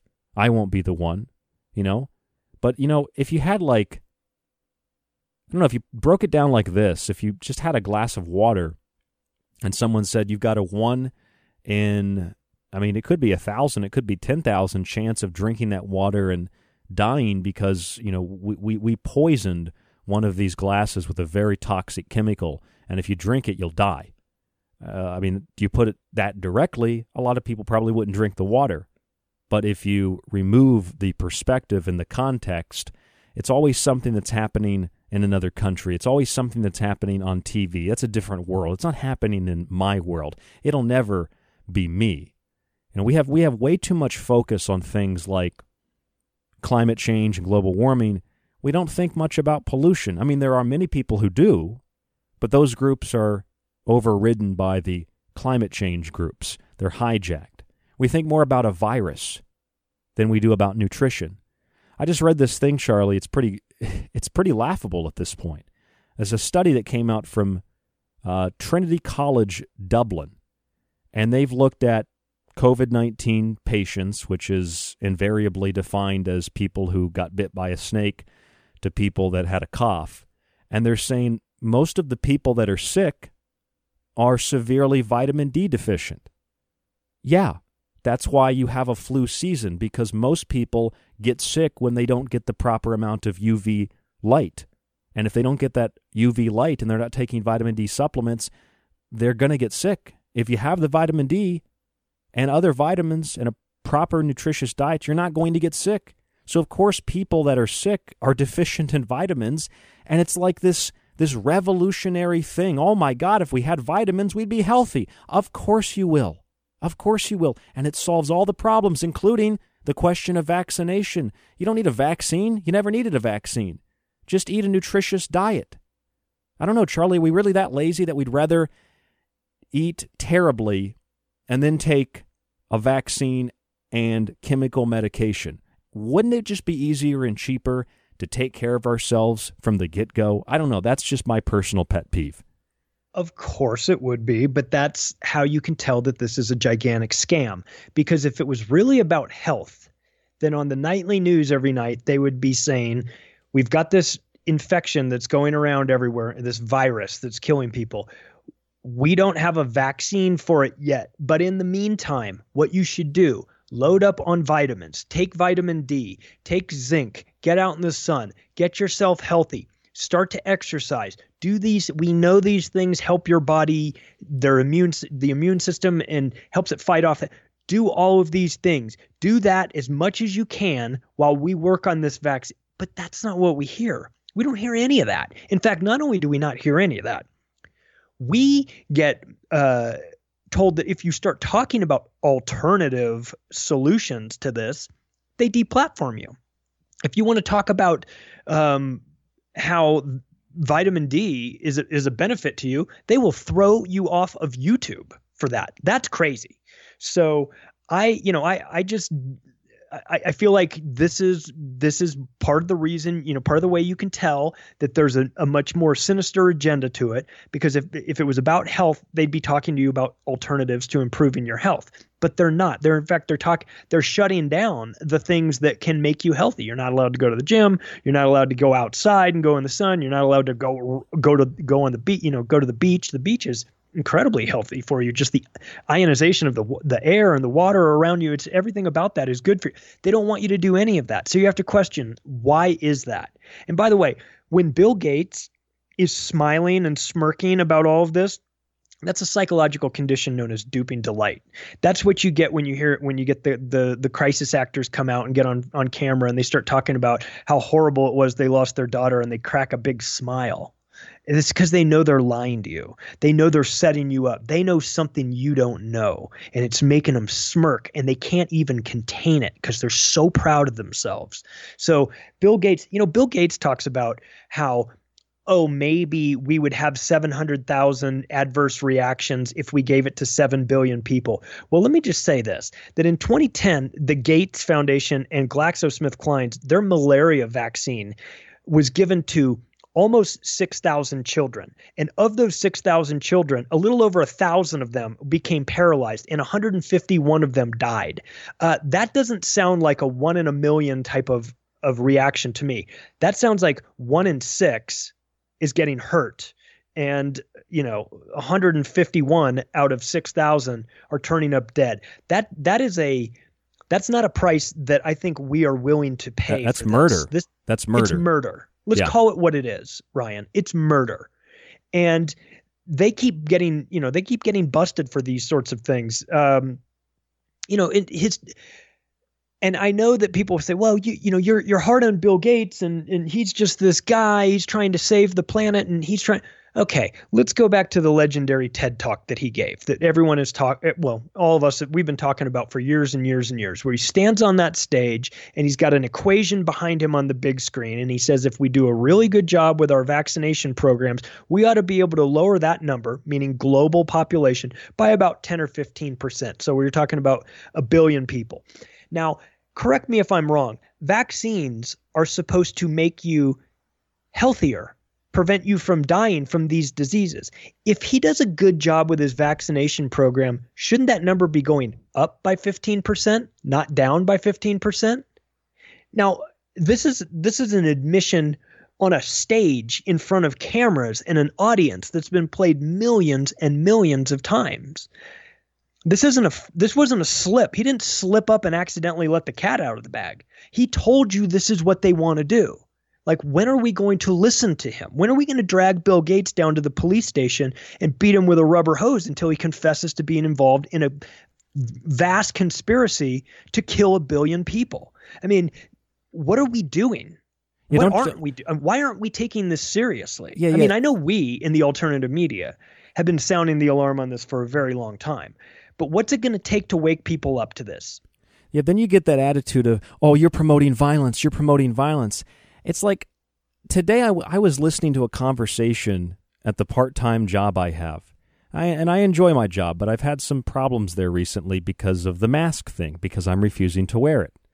And there was someone having a similar conversation with one of the delivery people that bring the pallets, and they were saying that they're not wearing a mask either. And so this conversation ensued with an employee, 2 employees, but one employee wanted to wear the mask and thought that this person should wear the mask. And they're sitting there talking, and they said, well, I don't want to wear the mask because I feel like it makes me less safe. And the other person said, well, I wear the mask because I think it makes me more safe. And I'm listening to this, and I'm thinking, I wonder which one, if either of them, have any evidence or proof to support whether it makes you more safe or less safe. And I was thinking that because I had a conversation with my managers who asked me about the mask situation because they were getting complaints about me. And I said to them, one, I feel uncomfortable wearing it. My mask makes it harder to breathe because I've tried it. And that puts me at risk of not having the right amount of oxygen, considering the fact that I sometimes have some heart problems and lung problems. I have a little bit of a history of that. It's gotten better with diet, but I have a little issue there. So I think it's making me more susceptible to feeling ill, And they told me, yeah, but you could get other people sick. And I said, well, how could I get other people sick? And they said, well, you could be asymptomatic. And so what I did, Charlie, was I said, okay, how would I be asymptomatic? How do you know that? And they said, well, that's what the scientists, that's what the authorities are saying. You could be asymptomatic. And I said, yeah, I could be a lot of things. I could also be carrying a chemical weapon with me right now, right? I could be a lot of things. I said, but that study that you're talking about was a German study. I always come well prepared, Charlie. I'm ready to go. And I know you do. I know you do too. And I'm ready to go. So I lay it down. I say, well, this is a study from Science Magazine. It's a publication, and they show that the original German study on asymptomatic delivery was flawed. And they looked at it and said, yeah, but you could still get other people sick because you're asymptomatic. And I said, you didn't look at the paper. Look a little closer. The study was flawed. They didn't even talk to the people who were sick. They just assumed that they had transmitted it. That's in the official report. So there's no evidence of asymptomatic transmission. And even if there was, if I am healthy and I am eating a nutritious diet, and I am always washing my hands and making sure my environment's clean. That's how I always live. Not totally sterile, but I clean things. I take care of myself. I'm in a better position not to get sick than the people wearing masks who are doing a number of things. One, they're not eating a nutritious diet. That makes them susceptible to getting sick, not my existence without a mask. And two, they're wearing a mask. And I told the person, my manager talking to me, I said, how many times have you touched your mask since we've sat down here? He said, I don't know. And I said, I've counted. You've touched your mask over 24 times. You were sitting there touching your mask, touching other things, touching your mask. I've touched my mask 0 times. So, because I don't have a mask, I touched my face 0 times sitting here. I said, you are touching your face and touching other things. That's another thing that makes you sick. Don't you see? Along with the scientific evidence, I had a British medical journal and some other things I set before him and showed him. And despite all the evidence, all the information, their response was, no, this is what authorities want us to do, so we'd like you to do it. And I said, but these are still, the British Medical Journal, very prestigious. These are medical authorities, too. These are authorities. Why are you not listening to them? Well, that's not what Dr. Fauci said. And it's just like, I don't even know what to do, Charlie. It's like, you know what? You want to play, you know what? It's going to be like Idiocracy. You want to play that game? I can't have a reasonable conversation with you. Then here's the deal. If other people are uncomfortable with me not having a mask, I'm uncomfortable with them having a mask. Let's make it a matter of principle. Their opinion, my opinion, just as valid. And that seemed to get through more so than all the actual evidence I showed. I don't know what that is, buddy. Well, it's an interesting thing that happens, and I kind of describe it like the way when you watch the Olympics and you watch downhill skiing.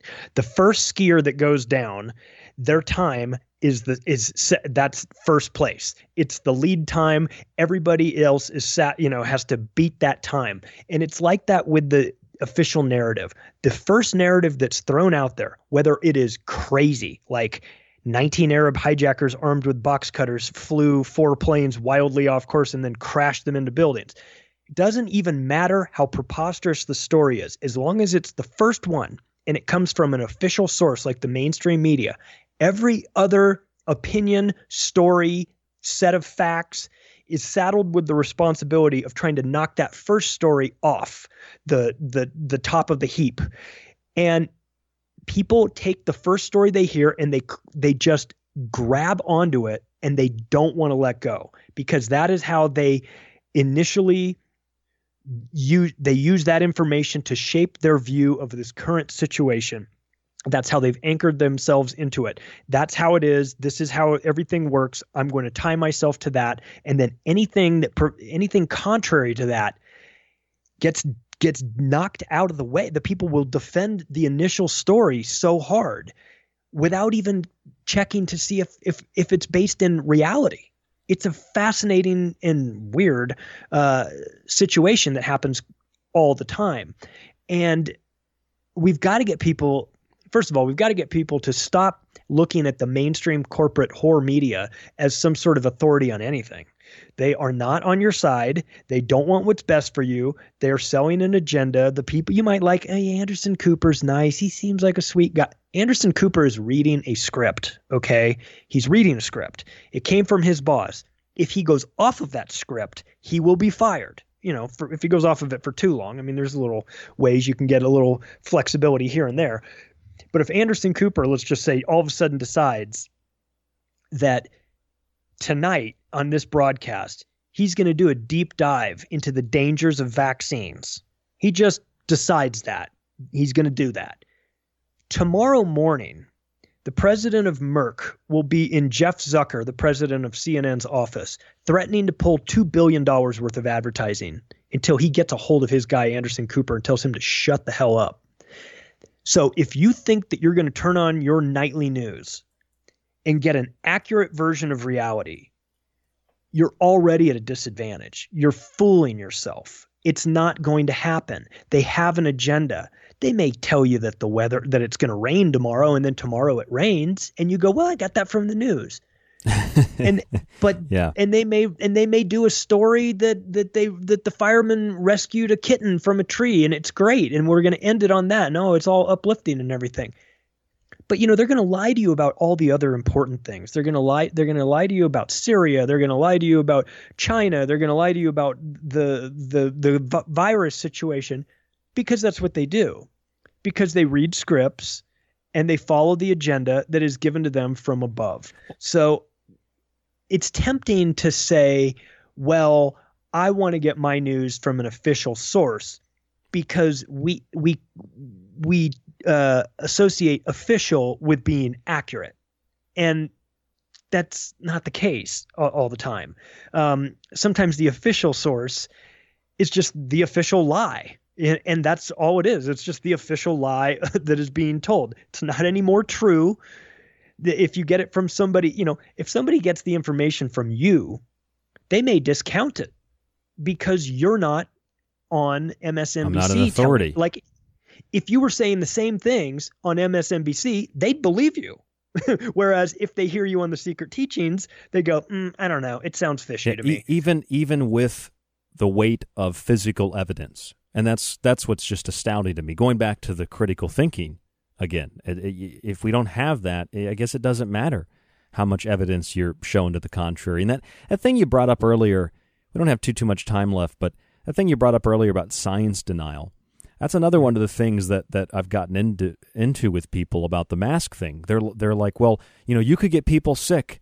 And I say, well, how am I going to get people sick? Well, you could. I mean, and they don't go directly to this, but they're like, what are you denying science? And it's like, what do you mean denying science? I'm reading the medical journals where they're saying don't wear a mask for a long period of time. It's actually more toxic to your body. It's damaging to your lungs. Don't wear a mask.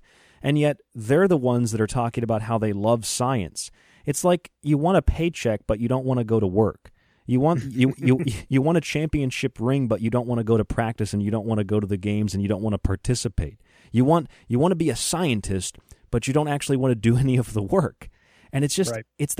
I see a parallel in this to, the groups, Charlie, you've seen the protesters or whatever they're doing, demonstrators, protesters, and they're like, we just want to go back to work.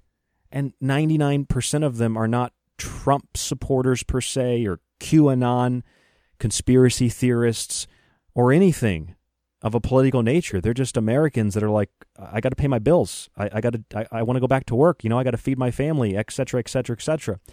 And it's funny because the people that want to go back to work and they want to build something, they want to create something, they want to see their friends, they want to see their family, they want to be a part of a community, they just want to get back to a relatively normal life. And the people that want to stay inside, not produce, they want to have everything handed to them, they want to stay under lockdown, are telling the people that want to go out and produce and they want to be productive, they want to be a part of society, they're telling them that they're fascists. Have you heard that? You're a fascist because you don't want to be, locked down. Get back inside. You're a fascist for going outside. It's like, it's completely reversed, Charlie. They're not fascists. They're people that are doing risk assessment.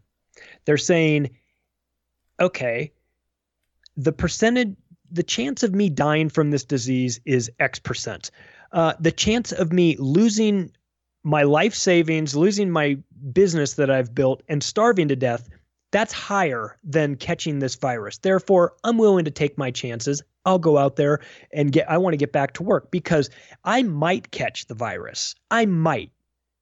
But if I don't go to work, if I don't get my business back up and running, I will definitely be broke. and I will definitely be sick, and I will probably be in a worse position from that. So it's not fascism. It's not inconsiderate behavior towards everybody. Listen, if you're still scared of this whole thing, then you can stay in your house. Nobody's telling you have to come outside. Stay in your house. Stay in your house forever, as far as I care. I mean, if it makes you feel – listen, if you're honestly compromised, you have issues with your health, and you're afraid of this, well, okay, do what you need to do. But frankly, you should have been doing it every single flu season, because Bingo. you're just as susceptible to the flu. I mean, we're probably talking about a similar thing. Now, I'm not a scientist. I don't know the ins and outs of whether or not this is the flu, whether it's a more dangerous version of the flu, or somewhere in between. I don't know the answer to that. But I do know that the models and the panic that was sold to us is not matching up with the reality. Fraudulent. And I knew it wasn't going to, because I know how the media and the government, when they get together, I know how they work. Their weapon of choice is disinformation and fear, and they're very good at using it to sway the decision-making of the population. And they don't have to get everybody to believe it. They don't have to get everybody on board. They just have to get enough people on board to make it socially unacceptable for you to go against the masses.